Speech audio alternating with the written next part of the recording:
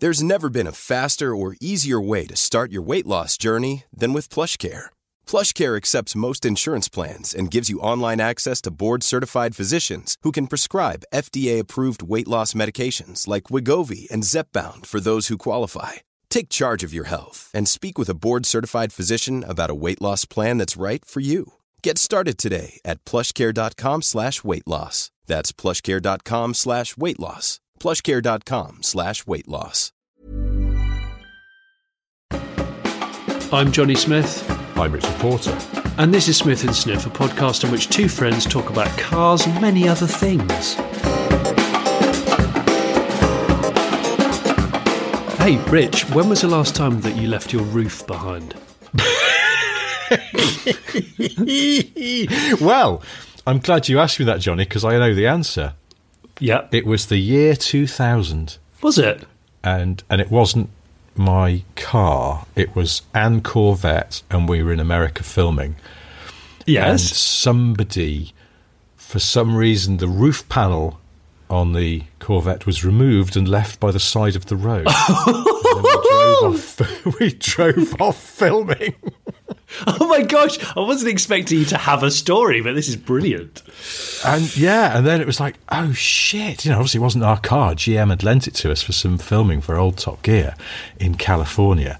And then, of course, the other thing is you go, where were we when we did that? And then we couldn't bloody remember where we'd parked it when we'd taken the roof off. So you never... It took ages to figure it out. Then we did get it back. Oh, you did get it? But it was a little bit of an awkward moment where it was like, where's the bloody roof? Yeah. Well, fortunately, it was bright yellow, so it was fairly easy to find, and no one had nicked it. So, Johnny, I'm sensing that maybe you have a story about leaving a roof behind somewhere. Well, guys, listen. Here's the situation. I've just rocked in off of being away for about 3 days on a shoot involving a Caterham. So I've had a beanie on and a neck buff and a technical jacket for most of the last 3 days. Oh, yeah. And also some very small track day shoes. Of course, because that's the identikit of Caterham guy. The only thing I didn't have actually. To be fair, I haven't got any late 90s Oakleys on. Oh, I was going to say, yes. Did you not? You didn't decide to.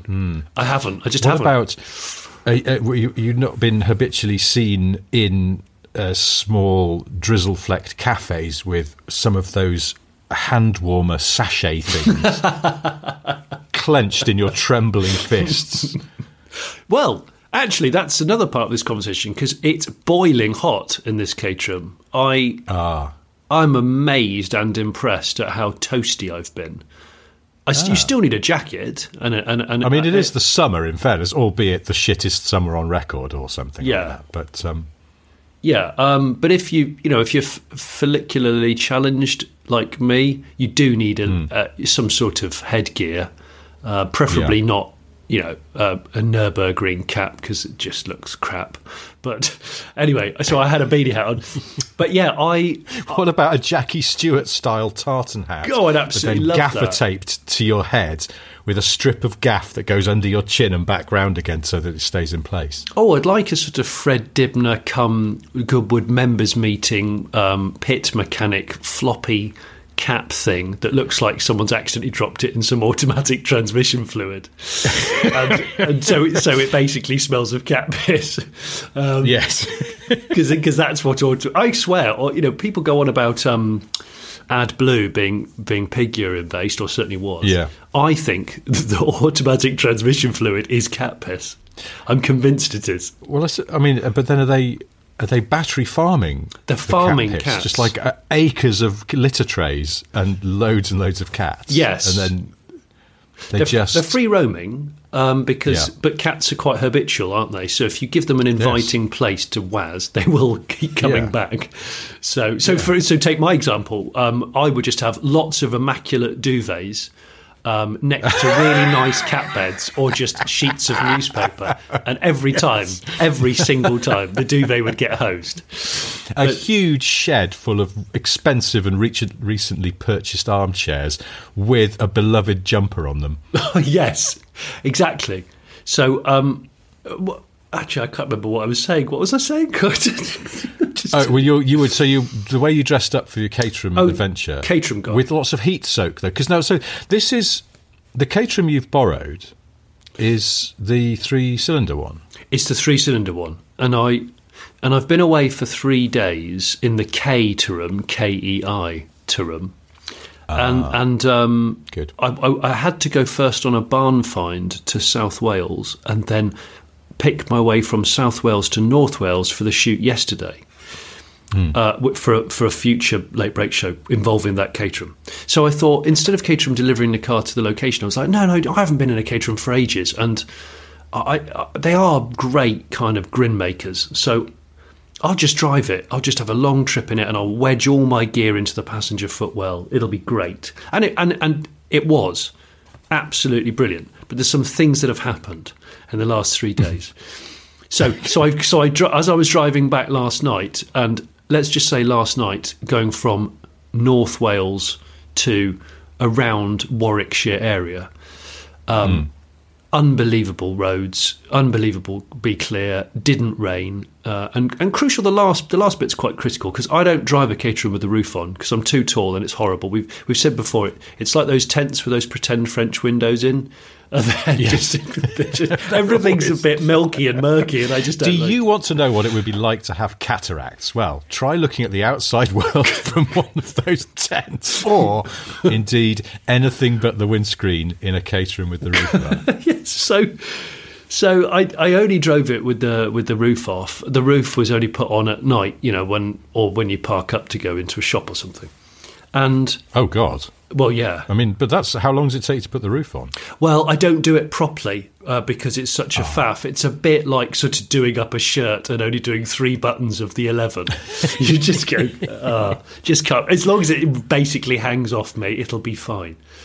You mean the trying on a shirt in a clothes shop changing room technique, where you just go, oh, fuck it, I'll do the top and the bottom and I'll get a gist of what it's like. One middle button just to check whether the stomach is all right, the torso area. Yeah, fine.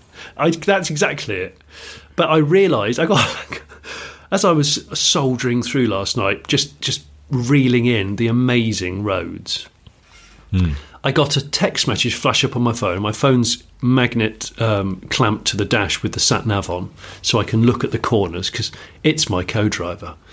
I get a text message which flashes up from the videographer, Phil, who goes, Johnny, shit, you've left the roof to the Caterham in the boot of my car. Well, it rained during the course of the shoot, and we switched from bits from car to another car to make sure the footwells were clear for filming. And I went, no. Oh. So I've left the roof in another person's car. So you were too far gone by this point to turn around. Oh, way too far gone. And I was driving at 9/10, Richard, so there was no hope. I was, some Tillermanship was happening. This is good. I did some really proud ETA shaving. We've all done ETA shaving, where you type it into the nav and it goes, 11:15 at night, and you're like, no way, that's not way on my too watch, late. mate. No, exactly. Yeah, I'll see your 10:45. You're just pointing at your navigation, going, no, not having that. No, exactly. The good thing about a Caterham is, or this one in particular, it's only 660cc, and it's got 84 horses. But it just means you can kind of rinse it everywhere, and you don't have to slow down for much. So you can shave off minutes and minutes and minutes without doing 130 miles an hour and getting banned from driving. It's amazing. And are you using that old? It's a bit of a car journalism cliche, I think. Carrying momentum. I was carrying.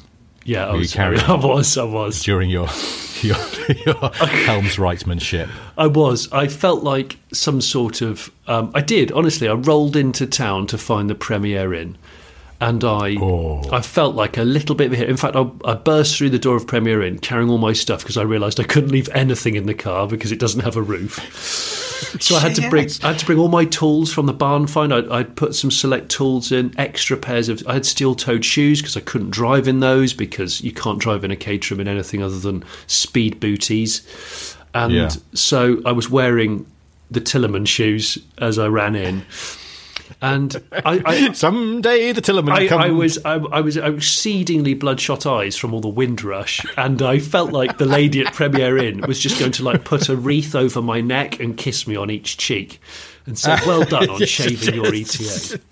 Buy one of those airline-sized bottles of Carver from the vending machine in the Prem lobby, and then just loose it off all over the automated check-in machine, and just paint the whole foyer until somebody slips over and hurts themselves. Yes, me. Yes. But so, hang on. Presumably this Premier Inn didn't have a covered car park, so you just had to leave it roof off. I did. In the elements. I did. Crikey. And so I just locked. I mean, the Caterham roof is a bit like, I don't know, stretching a bag, sellotaping a bag for life over the roof and just going, oh, no one can break into that. But it has got an immobiliser, and I did lock the steering on full lock in an awkward way, a jaunty way. But so some things have happened in the last 3 days. On the way out to South Wales from here, I set aside the afternoon because I knew it was a big journey, 260-something miles. Big journey. And it's a diagonal journey, that, from you, isn't it? So it's diagonal, and the weather's been moody. You've got no motorways, which is fine, I suppose, in a Caterham. You don't want motorways, really. No, especially in a little-engined Caterham. I mean, you are 1 metre off the ground. It is a metre-high car, and so when you're next to SUVs on 22-inch rims, there is a feeling of vulnerability. And you haven't got radio, so you just make do with just clean helmsmanship and possibly singing certain songs in your head. I don't do music while driving. Humming. You can't sing, though, because if your mouth's open and a bee comes along, you're in trouble. Yeah. So humming, really. Yeah, so humming. And I did bad trumpet impressions. Well, this thing, because this is turbo, you get you get whistle and you get flutter. Oh. It really is vocal on the turbo. Interesting. And on the way back, the speedo started showing 160 miles an hour, and then when I slowed down to 30, it went down to 70. So I had no reference apart from the RPM of what I was doing because the speedo just decided to just stop working. But prior to this, something else on the dashboard stopped working, which caused me some distress. What else is there on the dashboard? Well, there's not a lot on a Caterham dashboard, but a Caterham dashboard looks like you've gone into a doorbell shop and then bought some different. They've got all of their products on this. Just bought a couple of different styles of doorbell and then stretched some vinyl around it. And I know I'm being naughty about Caterham, but I love this car. Okay, so as I was driving out to Wales, I remembered the MPG of this car is 58.4. 50, so it's nearly 60 to the gallon, unless you rinse it, of course. So as I drove, I'd done nearly 200 miles, and the fuel gauge had only gone down to half. I was like, this is amazing! Wow. Uh-oh. But it's a K car engine. Yeah, you know what's coming. Yeah. Now, storms were brewing and it was getting dusk, and I didn't have the roof on. I dodged a few showers on the way down, and over 50 you don't get colder and you don't get wet and put the heaters are unbelievable. So, but I've been doing that thing of going past services and fuel stations and avoiding doing the wee. I needed a wee, and I thought I'm not going to stop for a wee because I just want to make my progress, get there. But also, I don't want to have to get everything out the car to go into the services for a WAS because there's no security on the car. So, just kept pushing myself. 10 more miles, then I'll stop for a nice scenic WAS. Just 10 more miles. And then it got to the point where I was like, I've got to pull over. I pulled over in a very rural lay-by. Left the car idling because I had been squealing it, and I thought I'll let the turbo cool down. And as I climbed up the sort of embankment a little bit, as I was rooster-tailing my waist into the trees, the car started stumbling. I could hear the idle was fluttering and stumbling. I was like, oh, that's a bit odd. And the lights were going a bit dim. And then before I could finish what I was doing, it cut out. I was like, oh, that's not great. Got back in it. Managed to find the USB plug because my phone was down to 9%, and I started panicking about not being able to have any sat-nav in the last 60 miles of rural Wales. Found that, and every time I started the car, it immediately died. I thought, oh no, it's either a mobiliser or fuel. But it can't be fuel because I've got half a tank. So I phoned Caterham in a bit of a panic and went, look, I know it's late, but I have an issue. This car's been glorious, but it's cut out and it won't start. And then they went, okay. I said, it's got half a tank of fuel in it. And they went, right. Well, how many miles ago did you refuel? And I went, oh, well, I said, I've done about 200 miles. It was full when I set off. And they went, yeah, the range on that car's about 200 miles. And I went, so that'll be that then. And they went, really sorry, we've had a few calibration issues with the gauges on this model. And I was like, yeah, no shit, Sherlock. and there I am, stood, seeing this like black Acme cloud looming overhead in these moody Welsh hills. It's dusk, and I'm thinking, I'm nowhere near a fuel station. Nowhere near. What am I going to do? I can't leave this car because it's got no damn roof. But then I hung up on them and said, OK, I'll see what I can do. I hung up on them, Richard, and I looked down into the footwell, and amongst my other shoes and my bag of clothes, I realised I had a spare can of fuel because I was on my way to a barn find shoot, and I had the can of Hope, which is a special fuel can with a fuel pump and everything on board that I use for barn finds, called the can of Hope. And I was like, oh my gosh, I think it's got some fuel in it. And I shook it, and it had about 4 litres in it. I'm like, whoa, amazing. So I got it out, but it has no spout. And the Caterham's filling station at the rear is totally vertical. So I realised I tried to kind of slosh it in, and it was going all over my hands and all over my feet. Oh, God. So this is not great. So I realised there was only one thing for it. I scavenged around the hedgerows looking for trucker Tizer in bottles and couldn't find any because I thought I could just use another bottle. I had to empty out my drinks bottle, my flask, shake it out and fill it with petrol, and one flask at a time tip super unleaded into the Caterham. And then it worked straight away, albeit, with a stinky flask. So I managed to get to my destination. I got to my destination. I felt heroic. I mean, it was annoying because I'd lost an hour, but it was great.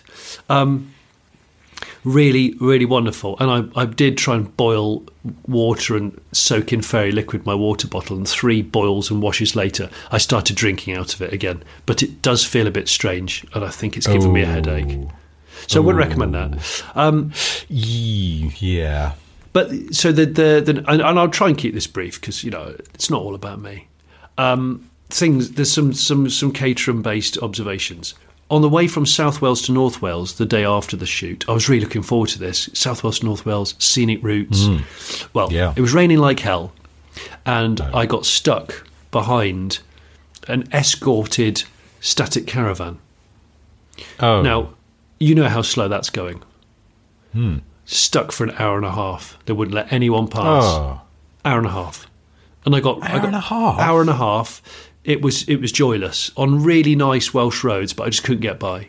I got wet because I was going too slow, so all the water came in. So at one point, I just thought, this is rubbish. Pulled in at what was textbook piss vista with some lovely hills. I thought, I'm not staying behind this horrible piece of shit. Climbed the gate, went into the field for an amazing, really euphoric rural wee, and it was destroyed by fly tipping, and I realised lots of bags of poo hanging in the hedge. What? Yes, lots of bags of poo, which I think were human, and kitchen roll. Oh, God. Yeah, really. Oh, my God. Yeah, I know. It's disgusting. People are animals. And the fly tipping were paint cans and a Singer sewing machine on top, which I thought was... What? Yeah, I've got imagery. I've got supporting imagery. So that was ruined. And the final thing I'll say is, can't believe the car handles so well considering it's got 155 tyres. When was the last time you drove a sporty car on 155s? Or any car, actually. Any car. Any car. I think that's what my old Ford Ka had on it, 155s. Yeah, I bet it was, actually. And that was delightful for, sort of four-wheel drifting through roundabouts, and it was a bit damp and stuff. But yeah, gosh, that's not much section at all, is it? That's good. So overall, you like the Caterham, apart from calibration issues on the gauges and static caravans on lorries, which aren't really the car's fault. I absolutely... Yeah, so I had an amazing road ruined by the static caravan, but then yesterday restored everything because I had an epic road home with no rain and managed to do some ETA shaving. I have to point out, I love the Caterham. It's probably the best model of Caterham. It shouldn't work, but that engine, it's just wonderful. It's got the most chody of shifters, honestly. I've never, there's this Muirhead leather gator, which just looks like, I don't know, it's way too gathered up, and all you see is the head of the stick. Yeah. Honestly, I just looked at it and went, oh gosh, that's full chody shifter. They've won. They've completely won. Yeah. So yeah, I love the Caterham. I still think they look rubbish. But I think they are the OG driving reference car, and you cannot die without driving one because you got to experience it. It's just lovely, and it actually felt very safe. How many miles did you do in this in total? 650 in the last 3 days. I've done a lot, Crikey. and I've really lived it. Yeah, I haven't been wearing a Craghopper's technical jacket, but I have really been living it. And are you at the point now when you get back into that car and it just feels like slipping on a familiar pair of shoes? Yeah, I'm not fazed at all. I'm not fazed by it. If someone said, "Oh, yeah, you've got the Caterham till next Monday. Tomorrow, could you just go to, I don't know, Penzance?" I'd be like, "Yeah, I'll just go to Penzance as long as I've got a good jumper and a good coat and a good hat." And next to me, I did have a cheeky little coffee and a bag of nuts. It's great. Honestly, it's great. Yeah. So there. Good. So good. On that side of things, cool. It's a hit. Now, I saw a picture of this Caterham that you put onto socials, and I was slightly troubled by the colour of it. Bordeaux red, I think it is. Is it? It's a very, I don't know. It just doesn't suit that car, I think. And also it's got colour-matched wheels, hasn't it? It's got colour-matched centres in the rims, yes. I think I would call it kind of silver-haired fox spec, I think. Yes, that's the thing. It's a bit... do you know what? It's the colour that the interiors on American hire cars always used to be. Do you know what I mean? In the 80s and 90s and probably into the 2000s, for some reason. Or also, in fact, the colour that the carpet in American, sort of mid-priced American hotels always used to be as well. It's sort of burgundy. It is burgundy, I don't know why, but it feels like the US has a long and deep-seated love affair with burgundy-coloured things, which I don't quite understand because it's actually a bit horrible. But it's like I find with certain cars nowadays, it's luxury versus perception of luxury. They are two very different things. And I think the Americans' perception of luxury for a long time was not really luxury at all. Yes. Hey, well, now, on that note, slight change of subject. Yeah. But, I wanted to talk about, in fact, or something I drove a few weeks ago, and I don't think I mentioned it on the podcast, is I borrowed one of those Bentley Flying Spur Edition 12s, the ones that are sort of marking the end of the W12 engine. Yes. And they're doing an Edition 12 version of all of the different Continentals, so the Conti GT and the GTC, and then the Flying Spur and the... Cotta GT, did you just say? Cotta GT. I thought you just said Cotta GT. I don't remember that edition. No. Conti GT. Anyway, I borrowed the Flying Spur. It's a delightful car in so many ways, and I know you're not a massive fan of V12s and things. Is it sweet? But it's a sweet, sweet car. Well, again, motoring journalist cliches, when people go, "Oh, this car's so effortless," and you sort of go, I mean, most cars are about the same effort to drive, unless you're talking about a Caterham, a 50s Land Rover, or a 1970s Unimog or something, or a Group B rally car. Most cars are relatively about the same effort, So it always feels like it's a slightly, but at the same time, it does. I know what is meant by that, and the Bentley it's about as easygoing from low speed as any car can be, particularly with internal combustion. And it does sort of then you think actually this kind of Bentley will take well to EV or semi-electrification, because it's very much in the character of the car anyway, just sort of that very easy takeoff. There's loads of torque low down. But what the W12 has is then absolutely loads of wallop as you keep going. It's you decide how quickly the car goes, and it can be either absolutely gentle takeoff if you've got passengers on board, or you can properly mash it off the line and it goes like a stabbed rat. But the reason I bring it up is it was a sweet, sweet car. I love saying that. It doesn't get boring to me. No, it doesn't, does it? No. Not for us. Maybe for listeners, I don't know. But we're idiots, so there. Yeah. But this... So I think this edition 12 is based on the speed spec with... and one of the things you can have with the interior is you don't have to have full leather. You have the centre panels of the seats in... It's actually... a kind of polyester, apparently, but based on recycled polyester. Okay. So I can't remember what they call it, but it's a kind of, it has a recycled percentage of materials in it. But it just feels like very nice, soft, almost, it's not quite Alcantara, it's more sort of velour-y, like short pile velour. Oh, that feels lovely. But the main thing is, it's delightful, it's soft to the touch, it looks nice, but the main thing is you just go, this is nicer than leather. Yeah. It's softer, it's warmer, and it's got more grip. So if you are doing a bit of Tillermanship, it holds you in place. Doing some heavy... There's more of this. Heavy palming taking place. Yeah. But it's one of my favourite bits of that car was the fact that it's just got nice, soft cloth centre parts on the seats. I agree. I think these things can't come soon enough where recycled...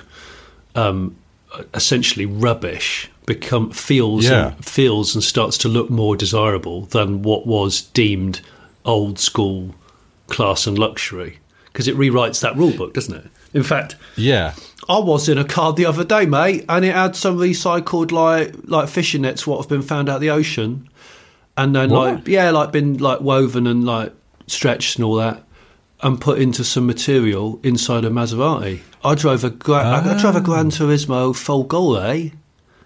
Oh, yeah? The electric one. And it's really, really good. And the interior did have some newfangled upcycled fabric. And to the touch, it felt like really dense and smooth wetsuit neoprene. Oh, felt lovely and looked good. Yeah. And again, it was like totally made from junk, pretty much. And I was totally down with it. I think it had an interesting name, but I can't remember that name, so I'm really sorry. Yeah, I wish I'd bothered to make a note of this, but Bentley give their recycled cloth material a name, but I think it's a hard sell, isn't it? They probably need to downpedal. If they go, it's made from recycled polyester, people go, ugh. So what, like vintage clothing, trousers? Well, exactly, yes. It's all just like really sweaty clothes from the 70s, but it's nice to the touch. And you sort of go, it's got that recycled part to it, so it's more virtuous than slaughtering a load of cattle for leather. So it's good. Actually, this also reminds me because I've just been on holiday to Majorca. Have you, mate? Oh, yeah, I just been at Majorca, or as the locals call it, Mallorca, and it's we had I was going to say Seat Leon. We didn't. We had a Cupra Leon Estate as our hire car. Oh, lovely. They're quite good, aren't they? Yeah, it was a really pleasant car. And it had, again, cloth seats, which particularly in a hot country is perfect because they're not absolutely they're not going to sear your thighs when you get back in wearing shorts after it's been parked by the beach. Pan-fried leg. So, yeah, that Leon, it's bizarre. And here's the thing that struck me, because they still sell, and I had double-checked this because I was a bit puzzled. I was like, they still sell a Seat Leon estate and a Cupra Leon estate. The Cupra, certainly the one that we borrowed, doesn't have Leon written on the outside, though. It just says Cupra on the boot, along with that stupid badge that looks like an energy drink logo. Cupron. And I was like, why? Like, I get that there's now the Cupra Formentor. In fact, we went to Formentor, which is in Mallorca. Is it? Yeah. It's the Cap de Formentor. It's a beautiful part of the island. Did you keep saying it in that way? I had to stop myself because it's all I could think of. Because your wife thought you were a complete meatlands. But here's the thing. About a week into our holiday, my wife suddenly went, why is this car called a Cupra? Isn't it a Seat? And I went, yeah, it is. It's complicated, and sort of I was trying to explain it in as least boring a way as possible, but also not betraying the fact that nobody understands it at all, why they've done this. No. And but so I was like, well, for some reason they've come up with this other name, but no one knows why. It's like Puff Daddy becoming Puffy. Planning for your next trip? Elevate your travel style with Quince. Quince has all the jet-setting essentials you'll want for your next getaway, like European linen, premium luggage options, buttery soft Italian leather bags, and so much more. And is all priced at 50 to 80% less than similar brands. Plus, Quince only works with factories that use safe and ethical manufacturing practices. Pack your bags with high-quality essentials you'll be wearing for vacations to come with Quince. Go to quince.com/pack for free shipping and 365-day returns. Ready to pop the question? The jewelers at BlueNile.com have got sparkle down to a science with beautiful lab-grown diamonds worthy of your most brilliant moments. Their lab-grown diamonds are independently graded and guaranteed identical to natural diamonds, and they're ready to ship to your door. Go to BlueNile.com and use promo code LISTEN to get $50 off your purchase of $500 or more. That's code LISTEN at BlueNile.com for $50 off. BlueNile.com, code LISTEN. Yes, but he wasn't also still Puff Daddy at the same time, was he? That's the thing. Oh, yes. It's one thing to change a name. It's another thing to come up with another name, but to keep his... It just feels like there was a kid at my junior school who suddenly announced that he wanted his nickname to be Spud. And you can't decide your own nickname. It doesn't work like that. So, of course, nobody called him that. But it's the same thing with Cupra. Yeah, I think Cupra products are really good. But I would like to know how much money they spent on the rebrand or the creation of the sub-brand, because I just can't help feeling like so many car manufacturers just seem to waste a lot of money. Well, here's the thing, though. This is interesting, because there was a little revelation here, and I said to my wife, I don't know why they've done this. It doesn't make any sense. And she, why they decided to call some of their cars Cupra, not Seat. And she went, because it's cooler. And I was like, what? She's like, yeah, Cupra. I like Cupra. Cupra sounds quite good. Seat. It's weird, particularly because she didn't grow up in this country or indeed in Europe. But she has this sort of perception of Seat as being a bit kind of, yeah. She's a sharp woman. Cupra was quite She's cool. Immediately sniffed out the issue. And she's a normal person. She's not a car nerd. So she perhaps reflects more what the real world thinks, and perhaps say it's actually onto something and we don't know what we're talking about. I don't know. Anyway, Cupra Leon Estate, I'll be honest, I don't even know what engine was in it. 4-cylinder turbo of some sort. Hey, just like, ladies and gents. gents. I was actually going to lift the bonnet to have a look and see if I could figure it out, and then I just couldn't be asked. I was like, no, the metal's hot. I'm not going to do that. It's the middle of the day. You've done. It's because you're a car journalist who's had a holiday. You're like, nope, exactly. I'm not going to investigate the engine. I'm not going to do that. No. I mean, I think it's probably, I'm going to say 1.5 now in those? Fuck me, I should know this, but I don't. I'm not even going to comment. All I can say is I took the bonnet off the Caterham yesterday when we were filming, and I put it in a bush because I wanted to drove off. Well, because it's so light and just didn't know where else to put it safely. So I put it in a bush, and as I was walking over to the bush, I mean, look, I'm not making this up. I found some ladies' lingerie at the side of the road. We are in the middle of nowhere in Wales. Ladies' lingerie at the side of the road, and it either had Nutella in it or something else. And oh, God. Seriously. But I did want to look at the engine because that Caterham engine is so small. I just keep looking at it going, how can you be so much fun? How can you feel quick when you're so tinsy? I mean, the turbo is like the size of the top of this coffee cup that I'm drinking out of. That is actually a Smith & Sniff coffee cup, I hasten to add, because they exist and you can buy them. I'm just saying, just putting that out there. Smooth. Yeah, very smooth, yeah. Yeah, it's, I suppose, well, what were we saying? Oh, yeah. Yes, Cooper Leon estate. No idea what engine was in it. Some kind of four-cylinder turbo. Had plenty of grunt. It had the DSG box on it. And it was just a very pleasant car. Good steering. Yeah. Good steering ratio. Yeah. Which is a strange thing to say, I know, but some cars have it, some cars don't. But it was one of those cars that I think it was perfectly judged. It wasn't twitchy, but it was fairly quick steering, so you could just sort of pour it into bends and other things that tiller people might say. Well, as you know, I was on holiday about a month ago, and I didn't need a car because I was in a place where they don't really have cars. And that was good because I thought that's a true holiday for me. It's healthy to have a break from these things. However, when being picked up and ferried to our sort of like villa-y bit within the complex, they insisted on everybody going in this golf cart, which irritates me because I'm always like, are you sure it warrants it? Because like I'm quite happy to walk for a few minutes. Because we have a world obesity problem. But anyway, I got in this long wheelbase golf cart driven by a very friendly chap wearing white robes, and this is the driving around these pathways with manicured gardens either side, and another golf cart's coming the other way with another complimentary.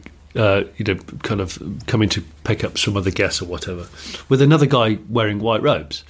And instead of slowing down, we're on a long sweeping corner. Instead of slowing down, because it's quite a narrow path, neither of them slow down. And then we go around the corner and we collide. What we do? We have a fairly slow speed golf cart accident, and both cars came to a halt. My children looked at me, and I looked at them, and I just went, "Oh, whoops-a-daisy!" And there was a pause. There was a pause for about 5 seconds, which went on it felt like it went for ages. The guys made eye contact with one another. No words were spoken. No expressions on their face, and then. They both waited for the first one to select reverse and come out of the collision. And as they came out of the collision, because you have the meh, with the reverse buzzer, the sound of like shattered plastic as they reversed off one another. And then they drove off, and nothing was ever said again. And it honestly, it tickled me so much. He did not reference it at all. Didn't say sorry. Didn't say hope you have a good stay. Just basically said nothing, like it had never happened. It was amazing. And now my son, just every time we saw a golf cart during that holiday, he was like, I wonder if they're going to have a crash, because at night. They don't put the headlights on. What they do... What? No, I mean, it makes no sense to me. I'm still baffled. They flash... No, it doesn't make when they're coming towards you, like the pedestrians on the pathways, they flash their lights at you to say presumably to say they're coming, rather than tooting the horn in case people are asleep. But then they don't actually have their headlights on. So then they carry on driving. And I'm like... Why don't you just put your lights on? Then all the communication is done, and you can actually see. And they were driving along these like little boardwalks out into the sea, where there's some like villas on stilts and things. Yeah. And they were nailing it along these rickety little boardwalks, but with no headlights on at night. I was like, oh, what's the worst that can happen here? Oh, I know. You lose it, go into the water in a golf cart, and there's sharks. So it's like, oh yeah, that's quite serious. Just because you can't be bothered to turn the headlight switch on. focuses the mind, certainly, if those are the odds. But do you know what my son said? Do bloody you know hell. what my son Weston said? He said, "Daddy, I know why they're doing that. They're saving the battery because they're battery powered." And I went, I said, maybe. But I said, do you not think that that's sort of like not the bit that you want to scrimp on at night? That's the bit that you do need, isn't it? I would just drive a little slower with full headlights on. I don't know if anyone else has ever had this experience, but it kind of confused and tickled me in equal measure. That's, oh my God. I know. I simply don't understand and all that. Funnily enough, since this is now what we did on our holidays, that we were staying in this house in sort of rural Majorca, at the sort of top of the island, and a lot of the lanes leading around that area quite narrow. There's a lot of top of the island, sudden anchoring on to do a slow pass, and I noticed a lot of the locals they're driving around with their driver's door mirror tucked in. Oh. It's never unfolded. So they can maintain pace. Yeah, because they're like you don't need it so much on those lanes. But what you do need is to make sure you don't cuff it off when some idiot in a hire car's coming the other way and hasn't quite got the technique right for a mid-speed pass on a narrow lane. So, yeah, I was almost like, should I do this? And I was like, no. Don't do that. Don't want to do this. Mirror signal mañana. I don't know whether that's a thing. And speaking of hire cars on Majorca, I noticed that there were a lot of... Now, I'm assuming these must be hire cars. They were everywhere, and I can't think why else. It's not like lots and lots of Mallorcans have suddenly gone out and bought these loads of those new Alfa Romeo toenails. Oh, really? Yeah. Now, oh, gosh. That's interesting to me, because it's like that car's only just come out, and they're Alfa, they're already just like covertly dumping them onto Mediterranean hire fleet. Yes, they are. They are. They must I think they must be, mustn't they? Do you know the other very prevalent hire cars? Again, saw a lot of new school MGs. Oh, okay. Yeah. A lot of, Link & Co.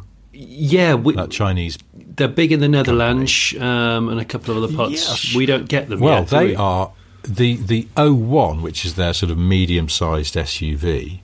Quite a nice-looking thing. Absolutely loads of them.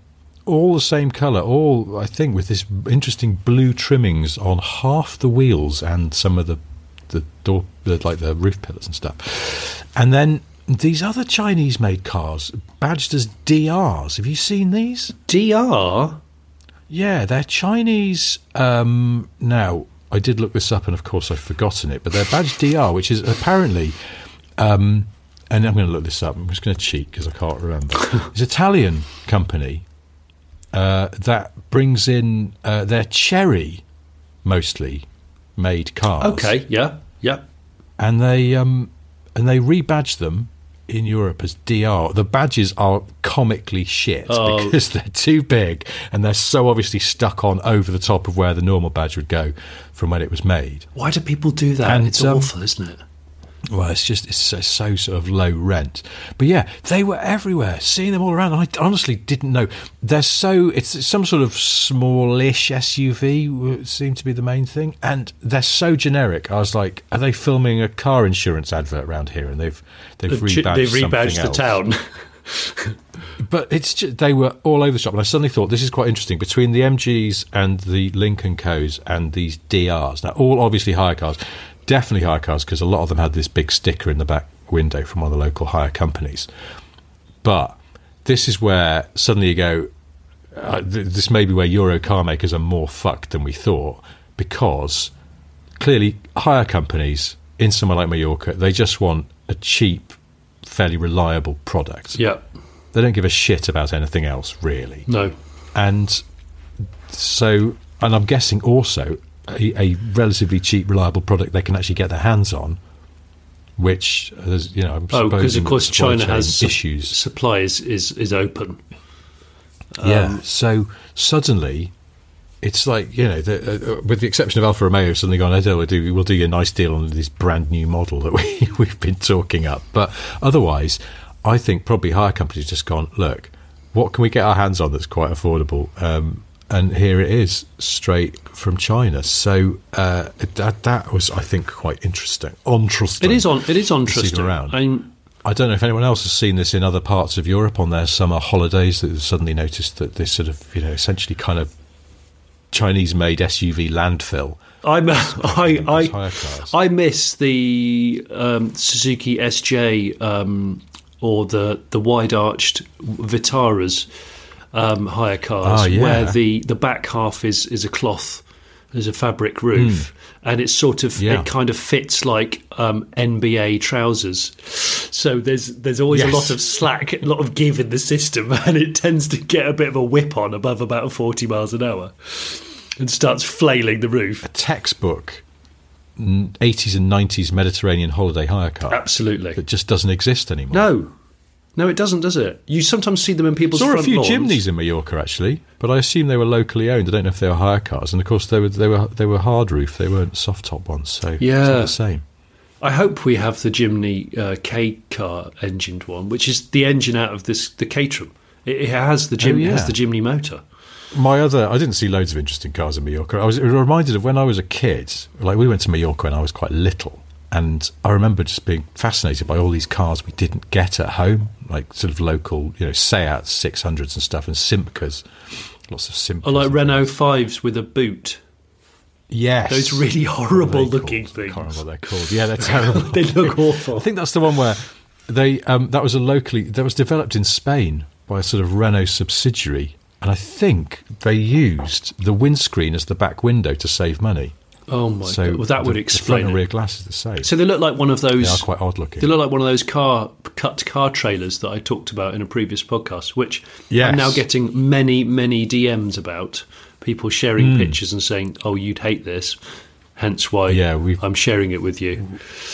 We've had quite a few. And Fiat fullback pickups. There's more than 4 in the UK. Yes, there's way more. Well, are we absolutely sure it's not the same one just being passed around? I mean. That's true. Actually. I don't know. That is true. Actually, as well. Well, before I forget, we had quite loads of messages while I was away. I suddenly got back and there were loads and loads of messages to the Smith and Sniff email address. And I was like, "Oh, bollocks!" Even less chance of us replying to these. But this one made me laugh out loud. It's a chap called Adam Hayes. You remember we were talking at the live show in Bicester about cars with stickers of other cars on the back, because you'd spotted that X-Type with the Messerschmitt bubble car badge on it. Yes. Because we were talking about an X-Type and car stickers, this triggered Adam to remember spotting a car. He says this was during COVID times. I found myself in the unfortunate situation of having to drive into London on the M20 in what would have been rush hour if everyone wasn't locked up in their houses. There were very few cars on the road, so imagine my surprise at seeing a truly spent base model X-Type saloon careering past me at breakneck speed. Imagine my greater surprise when I saw how it was decked out. It was grubby silver and smarty-sized alloys. I don't really know what that means, like as in off a smart. No, like the sweet. They're tiny. So little tiny circuits, yes. So really small diameter rims. Of course. Yes, that makes sense. Okay, so it was grubby silver with smarty-sized alloys, with 2 St George's Cross flags sticking out of the rear passenger windows. Oh, nice. There wasn't any football happening at the time, so this was pure unadulterated patriotism. The rear window was the coup de grace, however. Brackets, I'm hoping the owner doesn't mind me speaking foreign. Writ large across the entirety of the glass in purple glitter Old West font were the words "fuck off." What? Really? Driving around in a car with purple glitter. Purple glitter Old West font. The words "fuck off." Now, hang on. There's a little extra touch here which I think is delightful. Adam says what really sold it was when the thumbhead at the wheel had to slam on his brakes for a speed camera, and I realised the central brake light had been replaced with one that lit up. That lit up with the Pornhub logo. No way! This person's an absolute hero. Who the hell are they? Who is this? Is this? If you tell me that this, if you tell me that the week prior to this, the car had been purchased as the Queen's own car and then gracefully, my God, imagine that. They've just because that didn't sell for much money, I don't think. And someone's put a Pornhub. Well, it keeps coming up for sale, and I know because we always get sent it, don't we, by people going, it's up for sale again. Yeah. But yeah, it's constantly for sale. That car. I think the Queen favoured an estate, and this was a saloon. Oh, this was a saloon. Who knows? Maybe this was her sort of covert. Because people would go, look at that X-Type with two St George's flags flying from it and fuck off across the back window. I bet that's Her Majesty the Queen. I've got a theory who that was. Was it part of the Joe Biden motorcade that came through London the other week? Of course. And Joe Biden, maybe he's far, far wiser than we expect him to be. So instead of doing an official presidential motorcade with all the usual Cadillacs and flags and silly Escalades and stuff that can't... It draws attention. It draws attention. So immediately it's pointless, I think. Yeah. Instead, he's like, no, I'm going to get a really dodgy Uber that's being driven by a professional, and so while the faux motorcade goes one way, Biden is in an X-Type with England flags, a silver base model, and he has no idea that the third brake light is naughty. And but then amazing. Also because the back window having enormous purple glitter Old West style "fuck off" written on it, that covers the back window so you can't see who's in there. Of course. So perfect. Whilst also acting as a deterrent, because you'd go, I'm not going to go and mess with whoever owns that car because they're clearly a nutter. They're angry. So, they're really angry. Yeah. Wow. I was not expecting you to say that. No, I thank you, Adam, for that message. It was absolutely superb. It really, really made me laugh, and still makes me laugh. And me. So to recap, a silver base model X-Type on tiny alloys with two St George Cross flags, fuck off, written massive letters, purple glitter as well. I just don't understand. There's too much to unpack there. I know, and then the absolute, just a little cherry on the top is that the third brake light has been replaced with one that displays the Pornhub logo, which, as Adam notes, is I don't know if this was a factory option, but seeing as it was an early noughties model, I'm not sure the hub even existed. Doubtful. In fact, Adam signs off by noting that this is a truly unique and awful car. In fact, find another. Saranov. Saranov has got his work cut out. Saranov swings into action. But thank you, Adam. That's an excellent message. If you know of this X-Type, or in fact, if you own this X-Type, please get in touch. hello@smithandsniff.com. We probably have a lot of questions we need to ask you. Actually, talking of bad fonts, it's something I've been meaning to bring up for a while, and that is, the new Golf R, so the Mark 8 Golf. Yes. The R is such a lacklustre font. It's awful. It is, isn't it? It's really awful. Yes, it's poor. It looks like it's a sort of sixth form art project, art and design, or whatever they call it. It's clip art Golf R. It's just bad clip. I don't know if you watch at the start of every film. There's all the production companies' logos come up with little animations. Yes, I'm fascinated by those. I like them as well because some of them are genuinely cool. And some of them are genuinely terrible. Some of them are also grim. Yeah. Oh, you just drew that on an envelope in a restaurant. Yeah. You had a couple of glasses of Chardonnay, and it's just terrible. Well, that reminds me, the Golf R lacklustre font reminds me of the Regency production company, which has a big R, which looks like a sort of like shit italics or shit calligraphy. Yes, shit calligraphy. It is, isn't it? It's khaki calligraphy.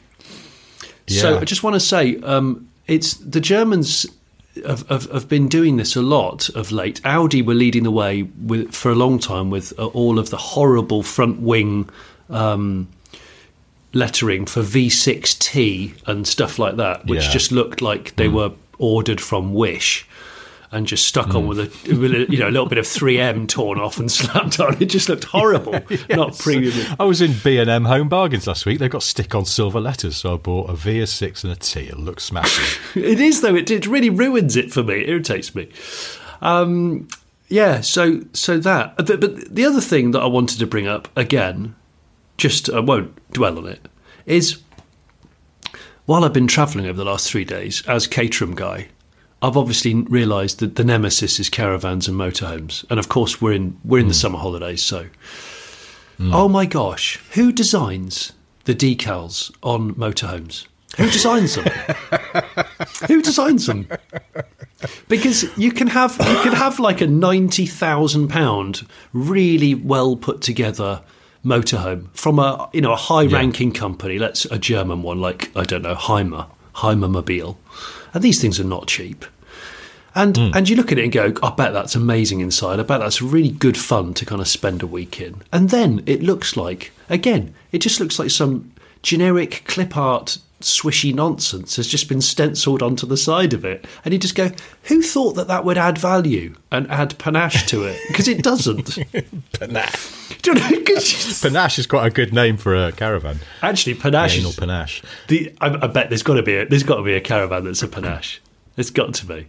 Because I just thought... It's a very caravan-y sort of word. If you'd just gone and spent 80 grand on a car and then the dealer went, we're going to put this sort of like sizzled, sort of like stencil line on it, like a swish and then a tick and then 3 lines that look like a paintbrush has been just pushed across and then lifted at the end like a lick. Yeah. Is that okay? You'd go... Yeah, I hope you don't mind. It's my 11-year-old daughter has just got Microsoft Paint and she really wants to do art at GCSE, so she's going to do some graphics for your caravan. Yeah. Now, those Heimer ones, Yeah.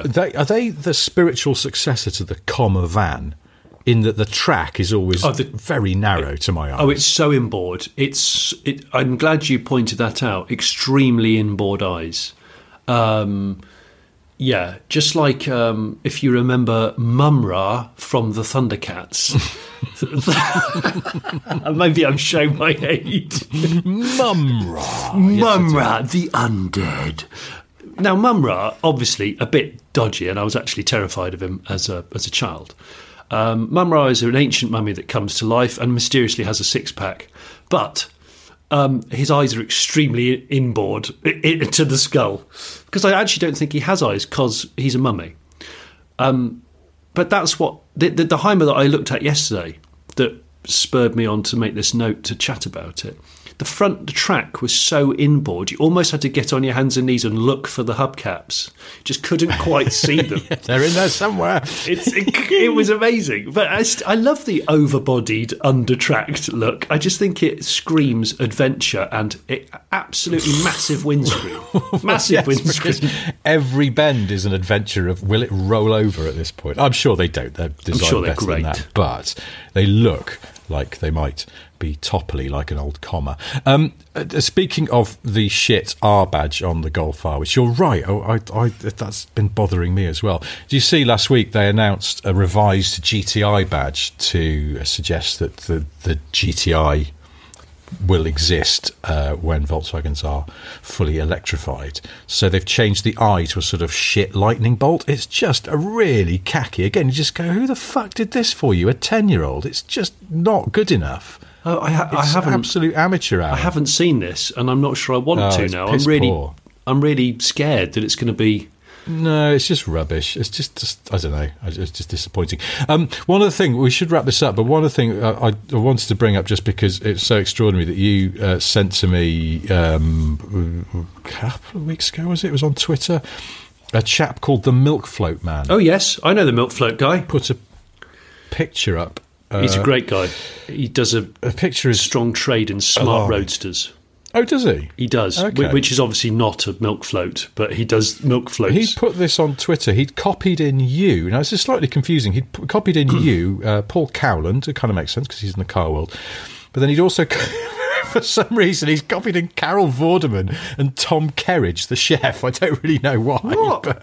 But it's a picture the writing says, never bought a vehicle from a naturist before. Oh, yeah, this one. Yes. And there's just a stocky chap. Very stocky. In boots, but nothing else. Yes.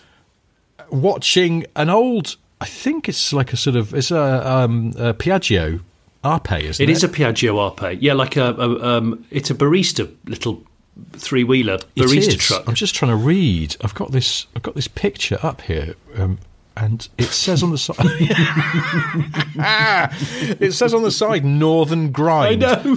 Which takes on an entirely different sense when you see this stout gentleman standing there. I remembered entirely starkers, apart from some boots wearing some real in a street as well. He's wearing some proper kind of new age traveller boots, aren't they? I think they might be, yeah.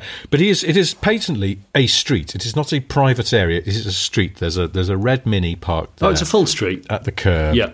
And an industrially sort of officey building in the background. And he is pretty much as naked as the day he was born, assuming he was born wearing boots. But otherwise, yeah. It's watching on the loading process. Watching the loading process. But the picture, I should say, the man is standing with his back and indeed arse to the camera, so you can't see the rest of his equipment, but he is there very proudly, hands on hips, watching he is doing hands on hips, being loaded onto a truck with no clothes on. It's just I can't make head nor tail of it, except that I suppose his commitment to the naturist cause is total. Naturists are never...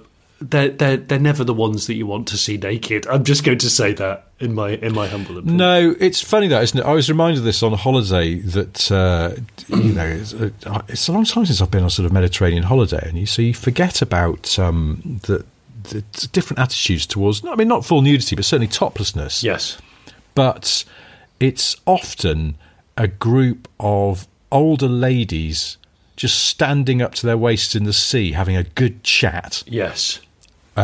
But with their clocks on display, and it's kind of, you just go, fair enough. I mean, what about? Did you see? I'm sure you saw some Euro tangas as well on men. Some Euro tangas, yes. Not as many as maybe expected, but then I suppose beaches of Mallorca overrun with British people who are not so keen on the tangas. No, I would say I think the French are probably the leaders in the old male archliner reveal. Probably south of France, I'm going to say. Yes, yeah.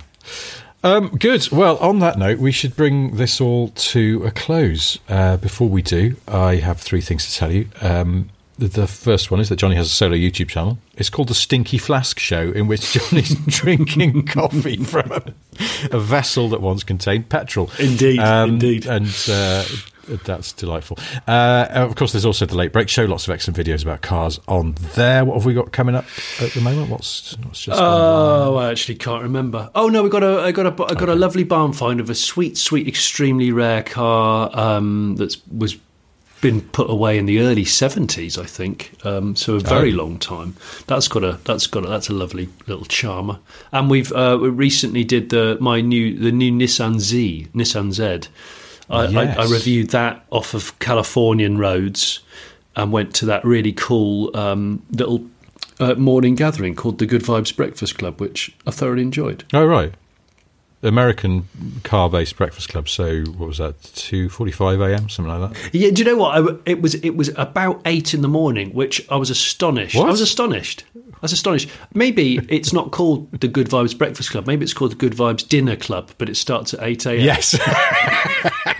And cool. I'm not sure. So yeah. Second thing I've got to tell you is not something I've got to tell you. It's something that you've got to tell people. I've got to tell people. So listen. Look, guys, please. Hey, why don't you come to a show on the 13th of August? So not far away at Mallory Park. It's the Retro Rides Gathering, which is a really, really good show for pre-2000 mostly cars.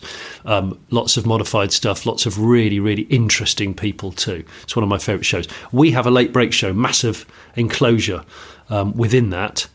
And I'd love to have you along if you wanted to buy a ticket and bring a car to display or not. It's entirely up to you. But if you did, I will put a link in the description, in the the thing. What am I trying to say, Richard? A link in the Patreon thing. Do that. Yeah, and so I'll share it on social media as well. We are on social media. Yeah, we've got a Smith and Sniff Instagram and everything. So, and the third thing I've got to tell you is that "Girls Just Want to Have Fun" by Cyndi Lauper was inspired by "Come On Eileen" by Dexy's Midnight Runners. See, I'm not convinced all girls want to do is have fun. I'm just gonna, they want to do many things, just like everyone does. You know, it's because. You don't just want to have fun. Sometimes you've got to do a tax return or something. You don't want to do it, but you've got to do it. Exactly. I need to clean the toilet in the bathroom, but it's not going to be fun. I suppose that's the thing. You don't want to, but I suppose most people do just want to have fun, but unfortunately, life doesn't really pan out. I'm Caterham guy, and so I have constant fun when I'm behind the wheel. Apart from when I have to park up, and I realise it takes about 12 minutes of poppers. And I don't mean the drug, I mean actual poppers. I'm not going to do. I think 12 minutes of poppers, then driving a Caterham would be a really awful idea. But you'd be very ruddy faced for quite a long time. I think I'll stop talking now. Combination of the two. I think you probably should. Yes. Thank you ever so much for listening. We will do this all again next week, but until then, goodbye. Bye now, love you. Bye bye. Mugs, t-shirts, stickers. Mugs, t-shirts, stickers. Mugs, t-shirts, stickers. We might do hats soon, we haven't decided. This may come as a surprise, but Smith and Sniff have merchandise. You won't believe your eyes.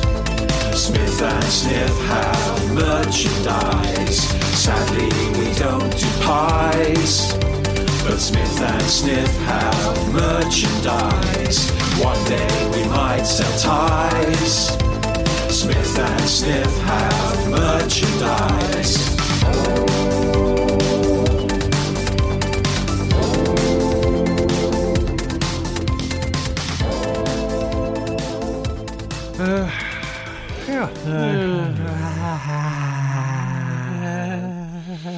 I'm Caterham guy, I've got my technical jacket on, I got my 90s Oakleys on. Mom deserves the best, and there's no better place to shop for Mother's Day than Whole Foods Market. They're your destination for unbeatable savings, from premium gifts to show-stopping flowers and irresistible desserts. Start by saving 33% with Prime on all body care and candles. Then get a 15-stem bunch of tulips for just $9.99 each with Prime. Round out Mom's menu with festive rosé, irresistible berry chantilly cake, and more special treats. Come celebrate Mother's Day at Whole Foods Market.